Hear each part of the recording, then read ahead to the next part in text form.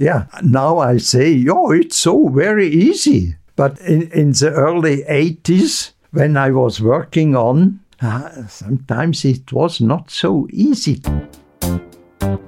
Welcome to IWC Podcasts. In our new series, It's Complicated, a cultural history of complications. I'm Rashonda Tramble, and this is where we look at not only the technical innovations related to the complications you know and love, like IWC's perpetual calendar, but what was going on during those innovations? What were the stories you may not have heard?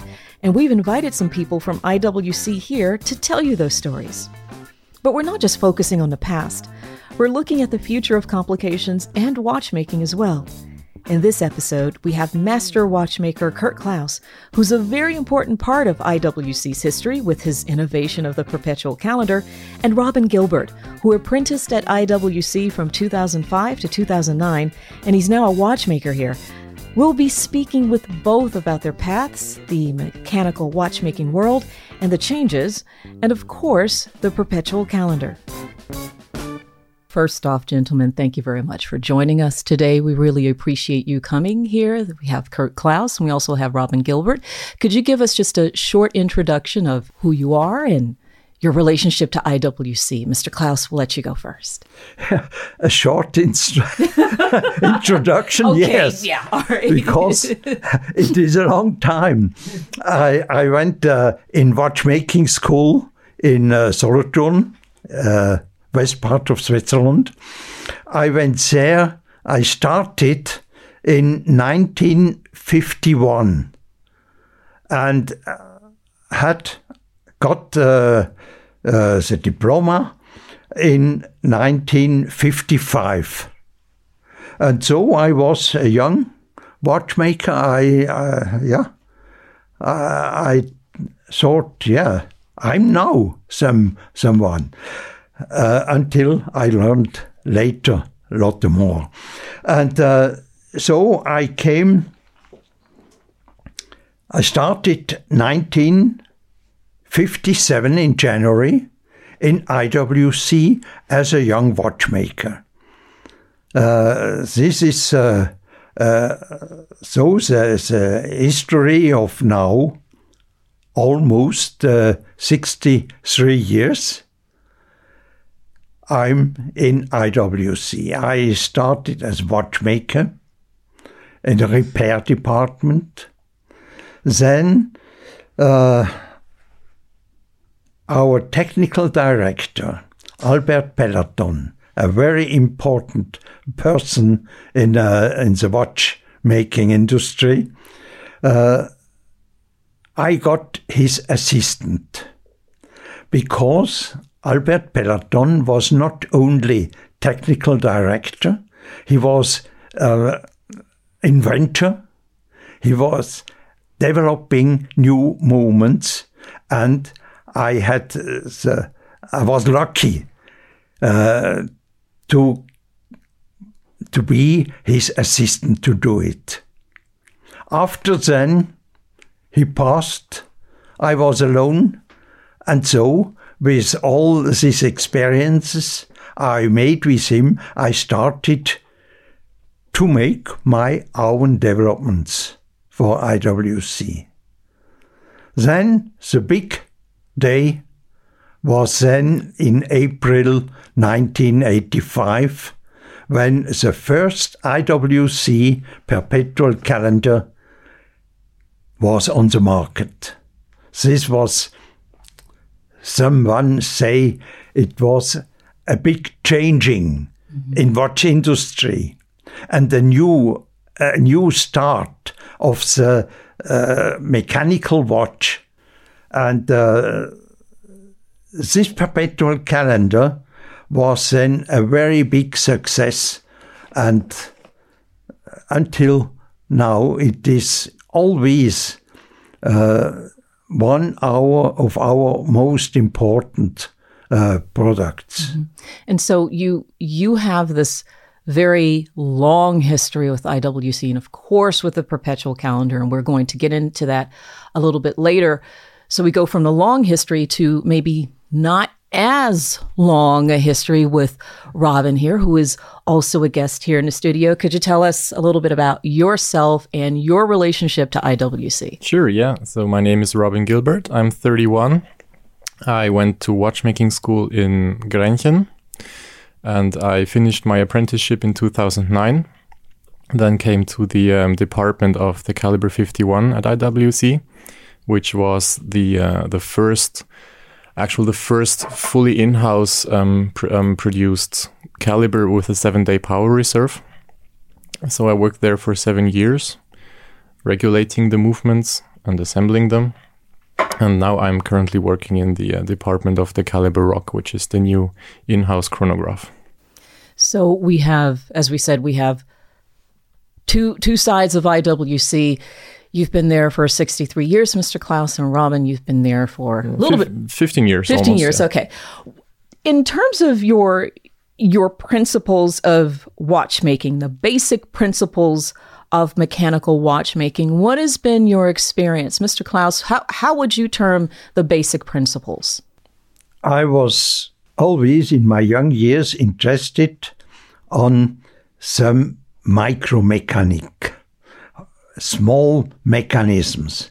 And so a watch movement is one possibility of this micromechanics.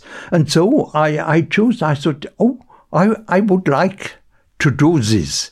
And so I learned it.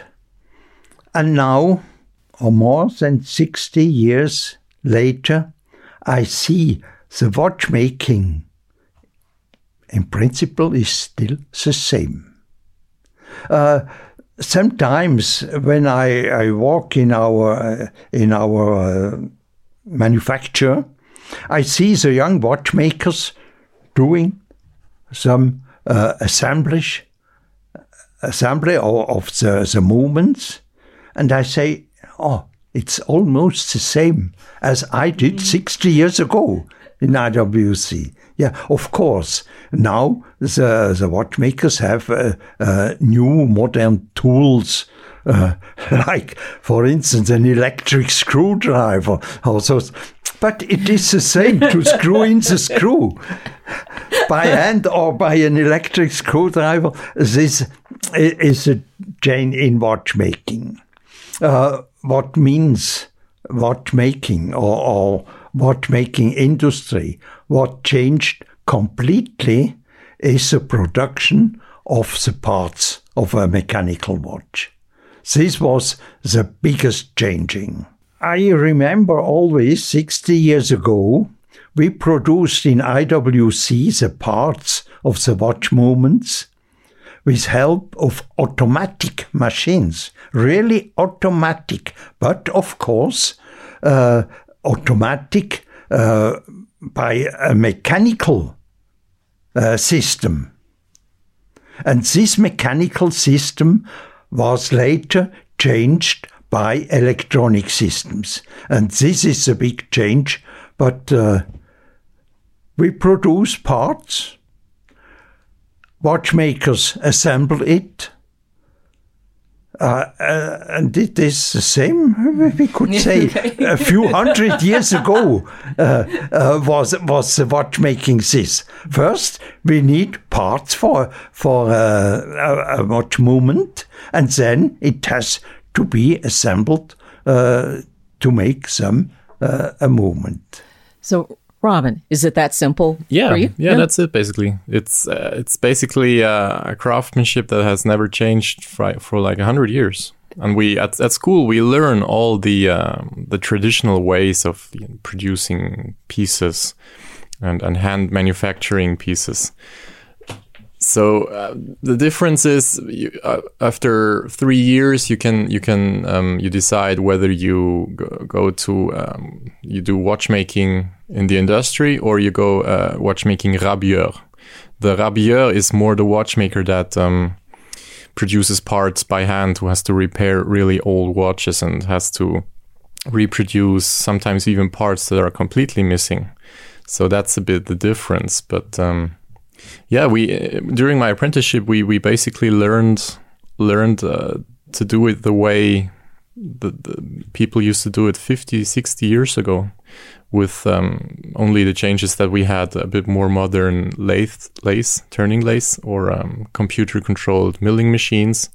But that's basically the only change we had. But Robin, you were in this very, we can say, old industry, and you know, you learn things by hand. Why did you choose watchmaking? Why not banking or finance or... Why watchmaking? Yeah. Good question. I've asked myself that question a lot. Oh. It's for me, it's basically the same as with Kurt. I was always very interested in micromechanics and in mechanical stuff. So as a kid, I always wanted to know how things look and work inside. So I started to take everything apart that was laying around the house, much to the joy of my parents. I was going to ask, what did your folks think about that? Yeah, because most of the time I didn't get it back together and working again. But one of the things I had was an old Märklin model train from the something early 70s that I got from my grandfather. And I used to repair the locomotives and work on the electrical system. Mm-hmm. So I was always very interested in that, and so it was actually the logical way to become a watchmaker. Has your view of watchmaking changed any since the time when you started until now? No, not so much. No, as Kurt pointed out, the only things that have really changed are that we have a little more modern tools. We have, for example, electric screwdrivers to give the correct torque on every screw that you would have done by hand in the early days. But it's more or less the same. It's a very, very traditional craftsmanship. That's the nice thing about it. The basics of watchmaking haven't changed. It's just that, instead of doing things by hand, they have machines now. But in terms of the curriculum, did that change any because of the quartz crisis? Was there an effect on what you were taught, or maybe, Mr. Klaus, what you heard that people were learning? Did that have an effect? The problem during the watch crisis was we have our own watchmaker school in IWC, but in this time it was very difficult to find young people to learn watchmaker. Why should I learn watchmaker? Because mechanical watches are out. And this was then a problem in the 1980s when, by the complications, the mechanical watches came back in IWC to find qualified watchmakers. This was a real problem during some time. So it wasn't that the curriculum had to change. You had to find people to who even wanted to become watchmakers. That was the issue. Yeah, people didn't want. I'm not crazy. I don't learn watchmaker. But today, in our watchmaking school, there are young people coming to IWC for a few days, for a week, to try what is watchmaking, to feel in the fingertips, can I do this? And our teachers in the watchmaking school, they have a good eye. They can say, oh, this one has not the real hands to learn watchmaker. Or this one could be a very good watchmaker. And for this, and today we have in our watchmaking school, we have around how many?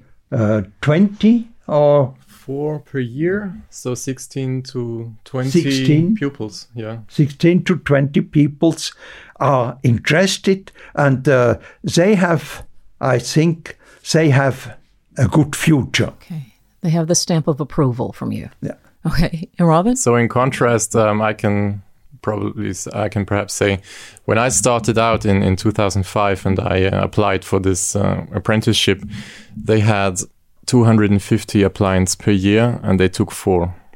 Are you born a watchmaker or can you become a watchmaker? I think I was born as a watchmaker.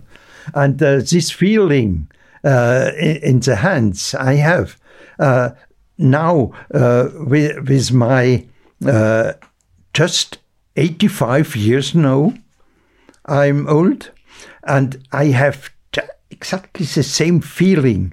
I'm just able to use a screwdriver and to set parts in the movement. And this is, I think, someone has this feeling or has not. If it has not this feeling, he never will be a watchmaker. So either you have it or you don't. Yeah, I would say so, yeah. You've just broken the hearts of probably so many people. I'm sorry. So it's just there's something special that a person has. Yeah, you need to have this feeling for the mechanism, you know, and the mechanism it has a soul and it lives, and you have to feel that. And if you can't feel that and feel, for example, if you work on a hairspring, which is the spring that moves the balance back and forth, which is basically the heart of the movement. This is a spring made of metal that has the thickness of about a human hair, and you have to be able to handle that with tweezers. So the slightest wrong movement and this part breaks. You have to be able to feel that. Let's get to the nitty-gritty of what we're talking about, the perpetual calendar. During a few years, in the 1970s, I was starting to make some complications for pocket watches. Interesting pieces, and there was a nice success. But one day, the finance director came to me and said, I can no more sell pocket watches. Now you have to change from pocket watches. You make some new wristwatch with the same complications. And then for me, there was a moment I thought, yeah, this is the moment I start something new. It should be a perpetual calendar. Perpetual calendars was not new, made 100 years ago. And in this time, in the 70s, 80s, was produced by other brands, even in wristwatches. And so there was the questions now, what I have to do. Now IWC come again with a perpetual calendar. And I thought it must be something completely different. And in this time, I had not too much possibilities to develop something. It was absolutely not possible for me to develop a complete watch movement with a perpetual calendar.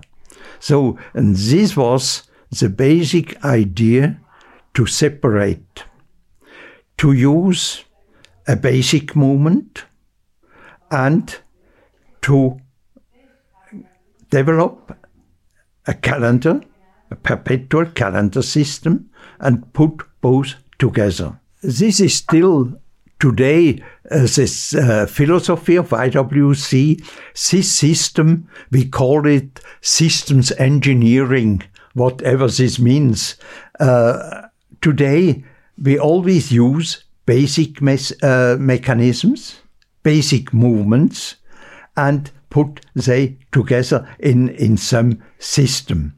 This was the first idea, to use existing wristwatch movement. And so in this time, we got a new CEO in IWC, Günther Blümlein, a very, very important man in the watchmaking industry. And he told me, yes, this is a good idea, but use our chronograph movement, because never on the market is a wristwatch in the combination chronograph and perpetual calendar. So I developed this calendar onto this chronograph movement. We used there, for instance, in the Porsche design chronographs. And so this was a basic idea, to make only a perpetual calendar system. And then what is for me the most important, it is the combination of make it easy for the customer and make it easy for the production. My idea was not to make some very high classic mechanical perpetual calendar. I had the idea to make a calendar which can be produced in an industrial way. A real industrial production of the perpetual calendar. And I think this was the basic innovation. This was the new thing. And one thing came about was then the easy using for the customers to only turn the crown, and the whole calendar system moves together.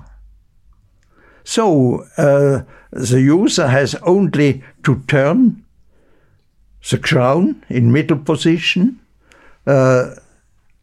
until the date hand is on the correct position.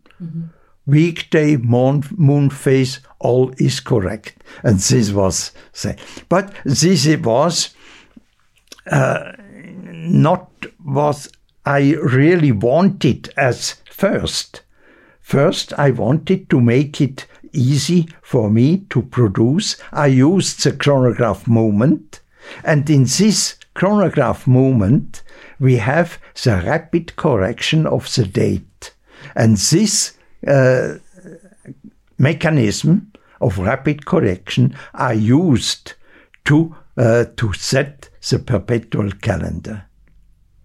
So this many things, easy to use, industrial production, and what make this industrial production, it was a complete different price for the market. Okay. So, and to sell a perpetual calendar chronograph with the best indications, the only one, the first one, which indicates the year in all the 4 digits, the year, the best, but for a very bigger price. And this altogether makes a big success. I'm sitting here and I'm watching you describe all of this and all of what you've done. You're like, yeah, I did this and I did this. And pardon me for saying this, but was it really that easy? One thing happened, then the next thing fell into place, and then you did all of this by hand, correct? All of the calculations. Do you realize how amazing this sounds? Yeah. Now I say, it's so very easy. But in the early 80s, when I was working on, sometimes it was not so easy to find the mechanism to to make the correct parts, and I had to work hard during more than 4 years.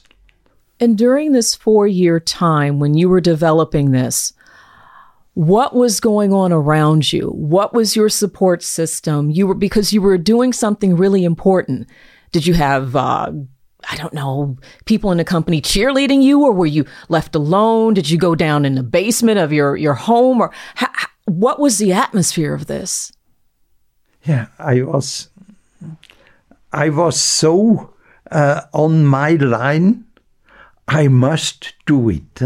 I thought about how can I realize it, and what was very difficult in this time. IWC was not well equipped with for complicated parts, for complicated mechanisms. So I had to do everything alone. I had to have the ideas. I made the designs on the drawing board.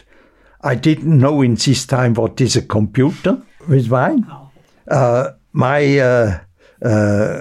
My computer was the tabels. I learned it in the 1950s in school, and I thought, for what can I do with this? But then, when I was setting the positions of the calendar, I had to calculate on thousands of millimeters without some computer system. And this logarithmic tables helped me. And then in school, I learned the trigonometric functions. So trigonometric functions, yeah. Oh, wow. I had to do it in school. Yeah. But for the calendar, I knew. I had many calculations, trigonometric calculations in the head. I didn't use the tabels. I had it on the head, the trigonometric functions. And this was the most interesting thing. Today, with the computer system, I changed very early.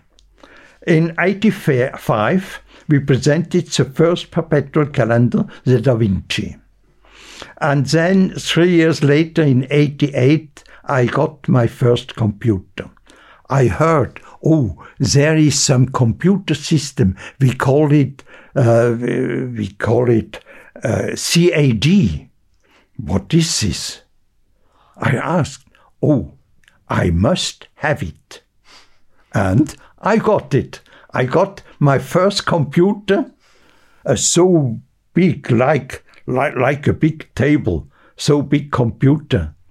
And I changed inside within 1 week from the drawing board to this computer. Robin, what is it like for you? You're sitting here and you're listening to this history. I see your eyes are just like, wow. What is it like for you? I mean, it's amazing. It's such a joy to listen to him, how he developed all this and with this limited resources, because nowadays we have everything. We have all the resources of the world, but we somehow, we most of the time never really use them. And back in the days when it was a difficult time and resources were limited, people came up with these wonderful inventions, and it's such a joy. Have you ever worked with the perpetual calendar before? Yeah, I actually have, yeah. Yeah. What was it like? It's a long time ago. But what was it like for you when you first started digging into that complication? So it was actually in the 4th year of the apprenticeship. You could, when you were ahead of schedule, you were able to work on the perpetual calendar. And at first I thought, oh my God, I will never get this. I mean, it's so complicated and Jesus, but okay, let's give it a shot. And first we got the paperwork with all the instructions and the theory behind it, and we had to learn this and study this first before we could actually lay our hands on the actual movement. And so I started digging in, and then suddenly I realized, hey, this isn't that complicated at all. I mean, once you get it, and this is the astonishing thing about his invention, how simple it is not just to use, but for the watchmaker, how simple the module works with so little parts. I thought there were like 100,000 parts crammed in there, and then in the end, it was actually, it took a day and I got it. So, and that's what amazed me so much, the simplicity behind that invention. Is there a question that you would like to ask Mr. Klaus that you've always wanted to know? You have a chance right now to do it. What would you like to ask? What would I like to ask? What would I like to have known when I was an apprentice? Where did you find all the time for all this that you did in your life? Where did you get the time from? Or how did you? Because it seems such a huge invention. It's such a huge thing that you did back in the time.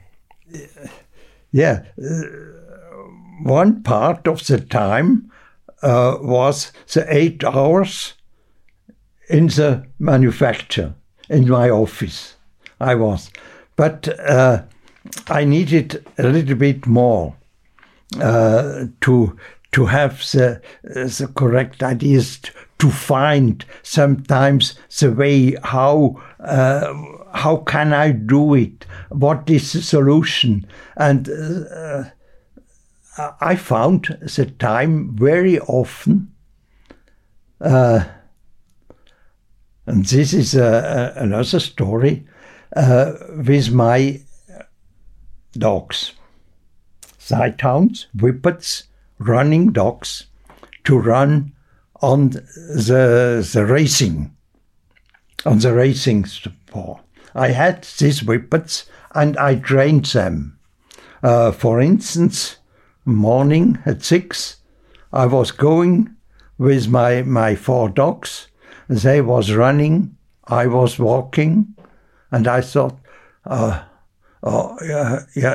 how could I do this thing? How should it work? And sometimes, where are my dogs? I thought it. But this was my time. And last question for you, Mr. Klaus, and this is to Robin. If there is one piece of advice that you could give Robin as a watchmaker, what would that be? The one thing he should remember in his watchmaking career?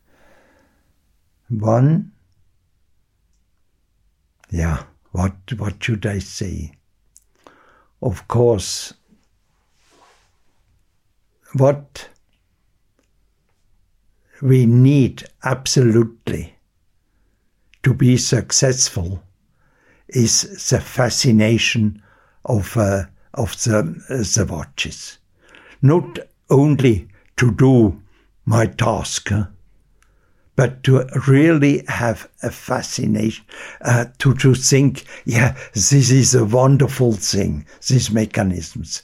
It is not only the perpetual calendar, it is, there are other methods. For me, a fascination is a tourbillon mechanism, for instance, or it is a mini repeater mechanism. It must be... It is important to want to do much more, not only the task. Robin Gilbert, Kurt Klaus, thank you both very much for joining us today. Thanks for having us. Thank you for listening to the IWC podcast series, It's Complicated, a cultural history of complications.